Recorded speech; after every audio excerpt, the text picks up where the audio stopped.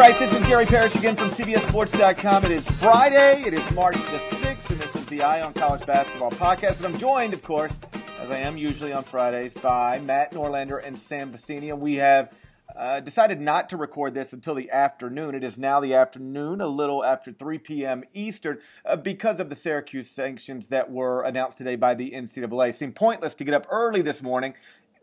Basically, it just seemed pointless to get up early this morning, but it seemed pointless to get up early this morning and do a college basketball podcast, given that the big story in college basketball would be Syracuse, and that wasn't announced till the afternoon. It has been announced. Matt Norlander, you handled the news side of the situation. So for folks who might be somewhat unfamiliar, why don't you detail us what Syracuse is facing? Sure, and I gotta say I love that we've got to devote most of this podcast to this kind of stuff in early March, but that's the news, and here we go. So the NCAA hits Syracuse.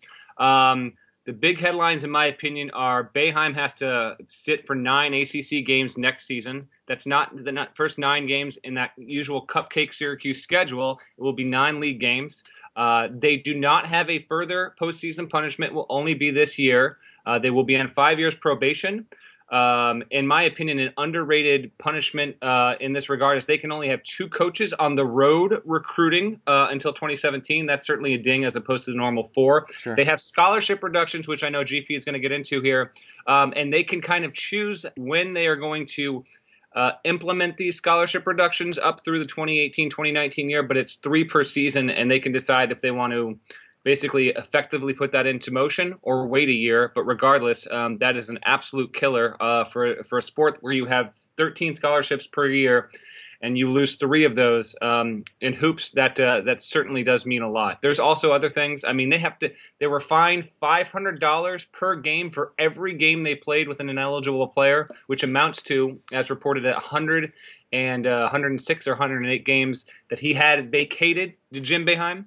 In fairness, let me stop you there for a second. Yep. Now, compare that to what they make off one $36,000 game at the Carrier Dome. That's actually relatively pennies, but still. Agree, but also the fact that they don't have to pay out scholarships to these kids too. Also, they're going to be losing them. Very valid points. I brought it up because it's a weird. I can't remember that happening as a punishment before. Retroactively weird. Fining programs $500 for games that they were featured in. But yeah, Boeheim's win total gets docked more than 100.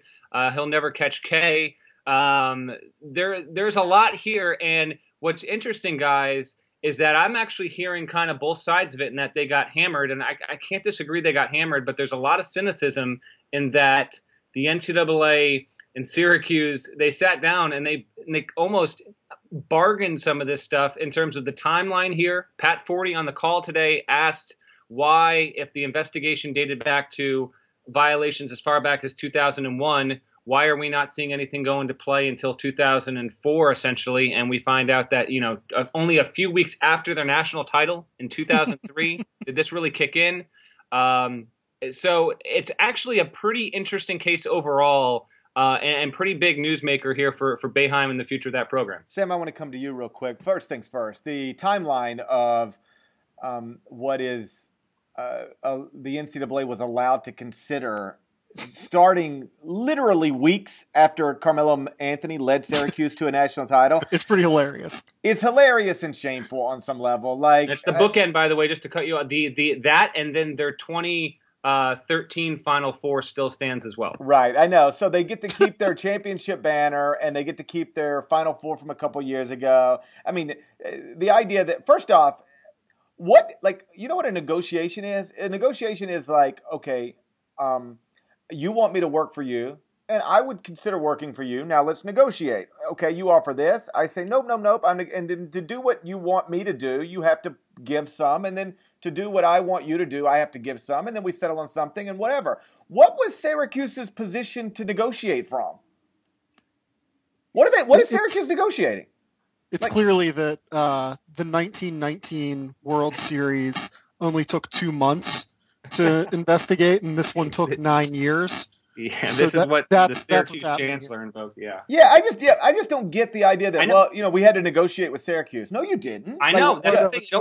It's almost like a lawyer representing its client, and they're trying to get the sentencing down from 15 to 8 years. It was a really weird facet to this, and to be honest, the NCAA on its conference call wasn't completely forthcoming with its reasoning there. They were okay in kind of explaining what they did. I mean, we should mention here that this was also a negotiation in terms of Syracuse's violations happening during an era when protocols in place for the NCAA were not as harsh as they are now. Right. And they said, had this been in the modern era, all this stuff, I mean, Boeheim would be looking at a 1-year ban. They'd have higher scholarship reductions, longer probations. And I'd be remiss if I didn't actually mention, and GP and Sam, you can react to all this, but there are so many things in here. This is not just one thing that happened over 3 or 4 years. We're talking about multiple failed drug tests, repeated violations of that, a booster, paying off players and Syracuse staff members for being at a YMCA and giving them money in cash.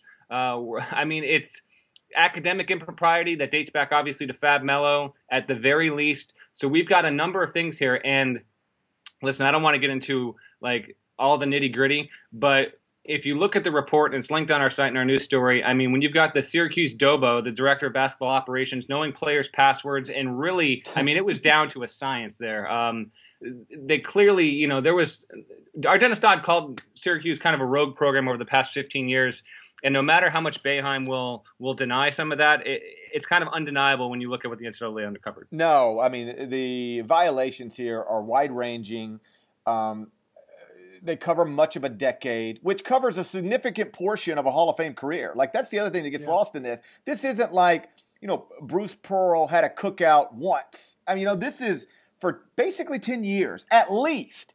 Jim Boeheim was running a program that cared very little, if at all, about NCAA rules. And sort of what I wrote in at least one aspect of the column I filed is that, at some point it doesn't matter what we think of the NCAA and what we think of the NCAA's rules. The NCAA exists and it does have rules, and you have to follow them or else. And so I can't feel sorry for Jim or Syracuse or anybody connected to that program outside of the kids who won't be allowed to play in this season's NCAA tournament because of no fault of their own. But this was wide-ranging and egregious, and they deserve whatever they got.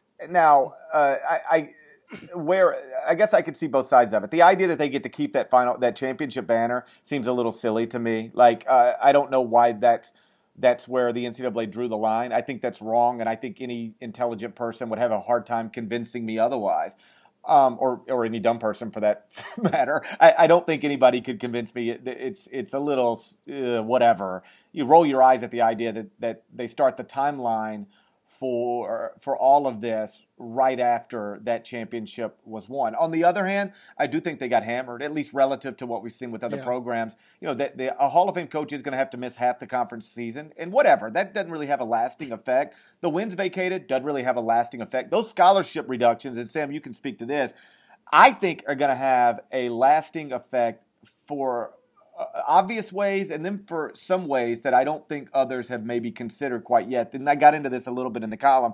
I'll explain. Clearly, in some ways, like you operating with just 10 scholarship players for 4 years, starting in 2016 and going through 2020, presumably means that you can't afford recruiting misses. Every program misses. At Syracuse, suddenly you're not going to be able to afford recruiting misses. You're not going to be able to cast a net that's nearly as wide. Any sort of injuries, like it's going to be difficult for Jim Boeheim to keep that program nationally relevant with these scholarship reductions. The other interesting thing to all of this is that unless we think Jim Boeheim's going to go coach till he's 76 years old, at some point, I guess it's possible, but I think unlikely. Like I bet it. If you gave me $500 and said bet it one way or the other, I would say retired by 76. So, but clearly possible.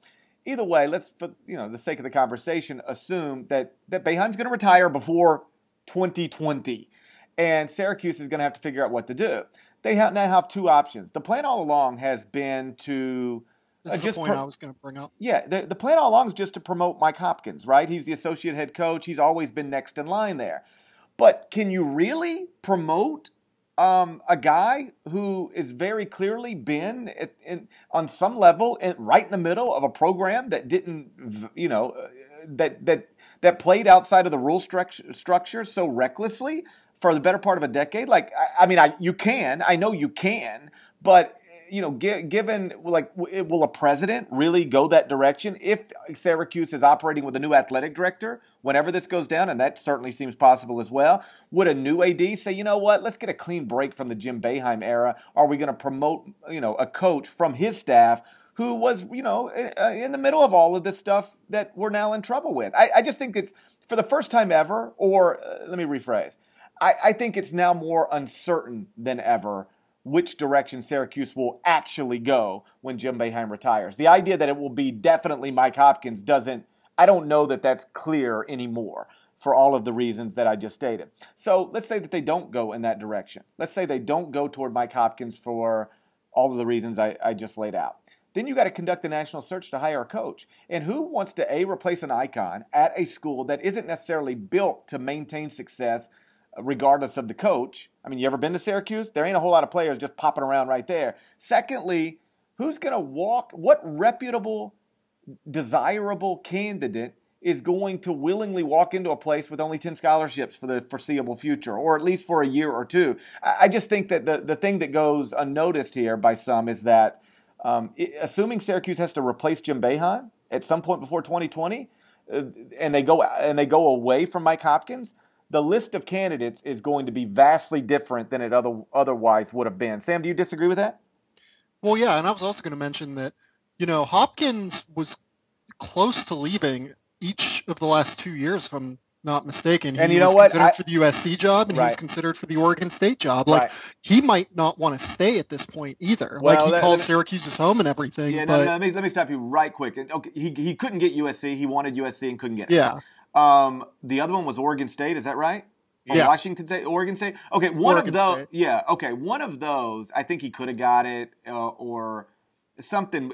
I don't know, but I was of the opinion then, like, dude, you don't take that kind of losing situation to try to get a better job after that, because you're already going to have the better job at Syracuse. In hindsight, he probably should have bounced, because now his name, just being connected to this stuff, is going to make you a less attractive candidate. And if you can't get the Syracuse job now because of all this stuff, he could find himself in a tough situation. And I like Mike, but what happened today is a bad thing for the future of his head coaching possibilities, I think. Yeah, it is, definitely. I totally agree with you there. It puts the entire program in kind of a place of limbo right now, because all of these scholarships are killers, I think. Yes. Not only that, but also going into next year, I don't believe that they can go after Thomas Bryant anymore. Right. Because you have to have, I'm pretty sure there has to be a financial aid agreement in place already with the recruits that you have if you're going over the 10 scholarships that they can have. Yeah. And that's how you extend the period out to 2016, 2017 instead of it starting in 2015, 2016. So that's going to hurt them immediately, because Thomas Bryant's a top 30 recruit in the country right now, and he's a McDonald's All-American, and he's a terrific player. But like you said, you cannot miss in recruiting at this point. Like, you have to nail every single one of your recruits, and that's an awfully difficult thing to do.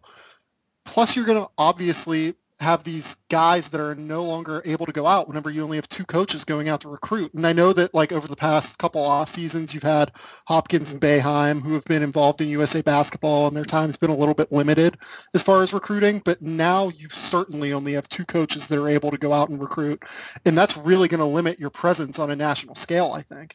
I think you're right. I think those are huge factors. I also think that if you're the kind of candidate that would be a guy Syracuse would want to look at, period. Now you look at the culture there, you don't even want to be the guy that replaces Boeheim, one, because of his legend status, but two, because of the taint that's around that program. So I do think it's going to be really interesting to see what Syracuse becomes in the next decade. Can it maintain its status? When it went to the ACC, it was kind of clearly a top 4, at worst top 5 program in that conference. Can it be a top 8 program if we fast forward 6 years from now? That is very much in doubt right now. And the thing with this case in this investigation and this story and everything that's around with it is that since it's so wide-ranging and since there were clearly violations in play, the NCAA in a lot of ways protected itself except for obviously missing the championship. And I'm not even sure if necessarily the championship should have been taken away. I don't even have a firm opinion on that right now. But here we have a case where people are looking at the academic impropriety as one section of it and now trying to spin it forward to UNC. And we don't need to go too deep into UNC, but I will say because Syracuse got hammered here, it doesn't necessarily give us a keen insight on what's going to happen with Carolina, when that's going to happen, because that is only, as far as we can tell, with an ongoing investigation related to academic impropriety. And right now, the NCAA said today, they're going to have broader discussions in the coming months on that. We don't know when those discussions are going to happen, when legislation is going to take place, and if that will even correlate with the North Carolina investigation. So for fans that, happen to be Duke fans and are seeing that Syracuse is taken down and they're waiting for UNC, just know that it could get bad for North Carolina. And I know a lot of people think that a banner will come down, and that would, I believe, be the first time ever that a championship banner has been taken down at a program by the NCAA. If that did happen, it would be massive, but there's no guarantee with that right now. This case doesn't directly correlate to that one. And more than anything, I'm intrigued to see what Boeheim does here because, I joke with GP about him retiring at 76 or not. I don't know Jim Boeheim super well. I've interviewed him, God knows how many times and whatnot. But from those who really know him and been around him for decades, apparently the dude is just so content with having a family life, but making it about basketball, coaching till he can't coach anymore. I don't know if this impacts it or not. I don't know if this really fuels the fire inside of him and makes him say, screw this. I'm going to coach another 10 years because I can and because this won't keep me down. I don't know. I'm intrigued by what he's going to do going forward. Yeah, again, who knows? He has been peppered with retirement questions literally for years and rejected them every single time. I just think 2020 that's a pretty good ways off, and most who's the last guy to coach to 76? Get a number on it, right? Oh man, I don't know. I'm just Bill saying, Snyder in football. I couldn't even tell you. And I do, by the way, just a side note, I bet you this really ticks him off that he's not going to get 1,000. He was sure. right there, and it was kind of like him and Kay. And I know vacated wins, there's something to how lame that can be. But the fact is, officially, he's now 6th instead of 2nd all time. And I guess he's trailing. I guess Jim Calhoun just took the lead on Jim Boeheim, and he hasn't coached a game in 2.5 years or whatever, which is just crazy to me. Well, my whole thing is, he used to get peppered, Jim did, with, hey, when are you going to retire? Is it going to be by 7? The idea was, would he retire by 70 or 71? Now the question becomes 76, and I'll tell you this, there's nobody 76 years old coaching Division I basketball right now. So if we're assuming he's going to ride these sanctions out, what we're assuming is that he will be coaching at an age that literally nobody else in the country is coaching at right now. That's why I say unlikely, but also acknowledge, I acknowledge who knows. Still, to me, all of this stuff matters. I would say that, not having people on the road didn't seem to hurt Auburn and Bruce Pearl this past summer with this recruiting class too much. So I think you can actually navigate that. But the scholarship reductions over, a 4-year period, I just think that is what cripples you as a program, because we can all, and I've already got some people on Twitter saying, hey, you only need 7 or 8 guys to play, so 10 scholarships is plenty. It's plenty if A, you hit every dude, and B, nobody ever gets hurt or runs into academic issues. The problem, of course, is that is a pretend world where unicorns also live.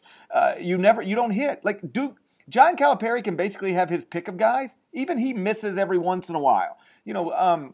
Roy Williams misses every once in a while. Mike Krzyzewski misses every once in a while. And so, in theory, sure, you can get, but in the real world, the 10 scholar, the 9-game suspension for Jim, that'll be over in early February. It might not even have any obviously tangible effect. Maybe. I don't know. I don't know if that's going to prevent them. It could, but whatever. I'm just saying it'll start. We'll all go, oh, tonight's the night Syracuse doesn't play. Syracuse has to play a game without Jim Boeheim. And then, 4 weeks later, we'll say, okay, that was over. This is something that might, this is something that will, quite literally last 4 years, and B, could have a major impact on the type of guy Syracuse ultimately gets to replace Jim Boeheim. And if you miss, it's one thing to miss on a recruit. Try missing on your replacement for Jim Boeheim.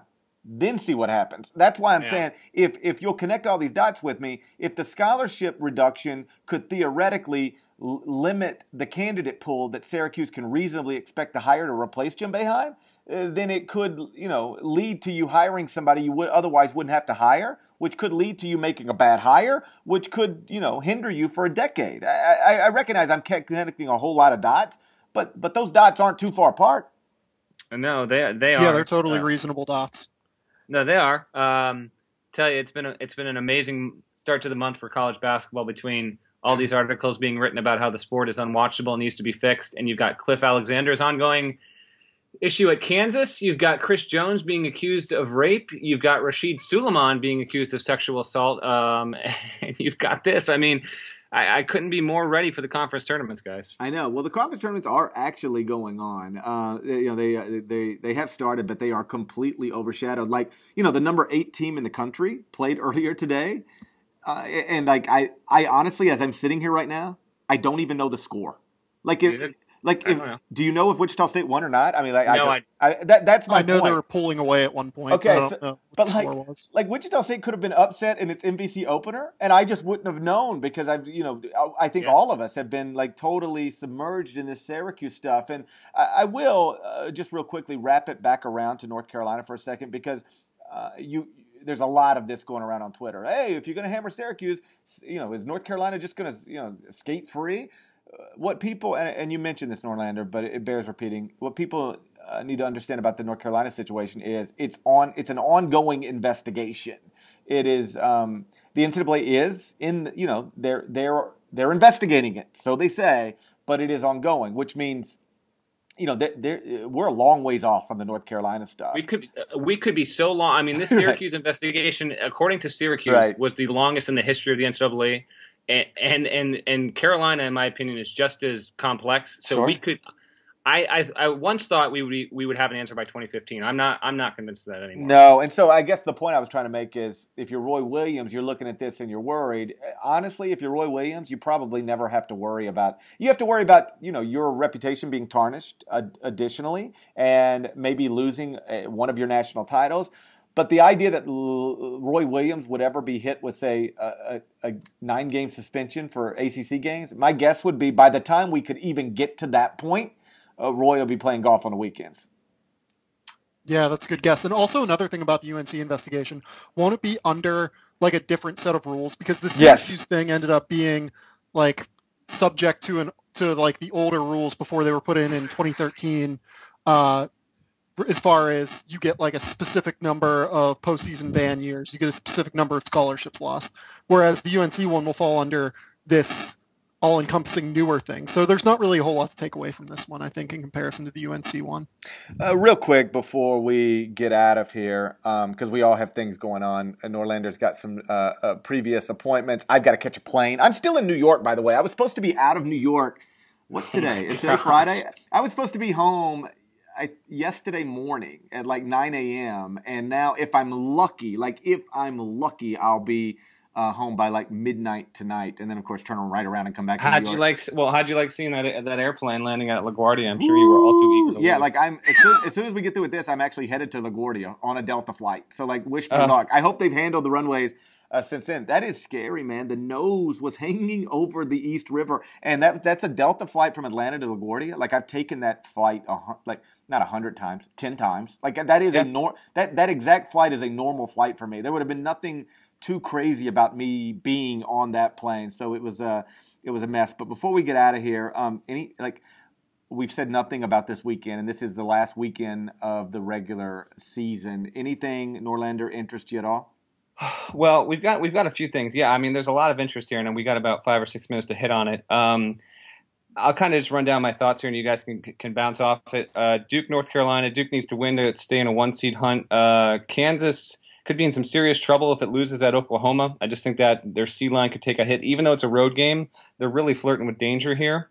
Virginia winning at Louisville to stay in the 1-seed hunt. They got to be there. Indiana, if it loses to Michigan State, a lot of people, including Palm, think Indiana is in no matter what. It can lose out. It can lose this game and lose the first Big Ten tournament game. I can't go there. If IU were to lose that game and drop its first conference tournament game, I think they'd be in some big-time trouble, but that's kind of one you want to keep your eye on. LSU has a road game at Arkansas. LSU, in my opinion, is not definitely in. They're the most up-and-down team in college hoops, I think. They're so unpredictable. They kind of need that one to just lock themselves in overall. Those are the Saturday games that stick out to me more than anything. As for Sunday, it's a lighter slate. Wisconsin needs to win at Ohio State to stay in the 1 seed, you would think. It's kind of a slow day overall outside of conference tournament play. Cincinnati is basically in. If it were to lose at home, it might have some issues. But Saturday is the huge day, and we'll still have seed movement here. Bubble teams are gonna.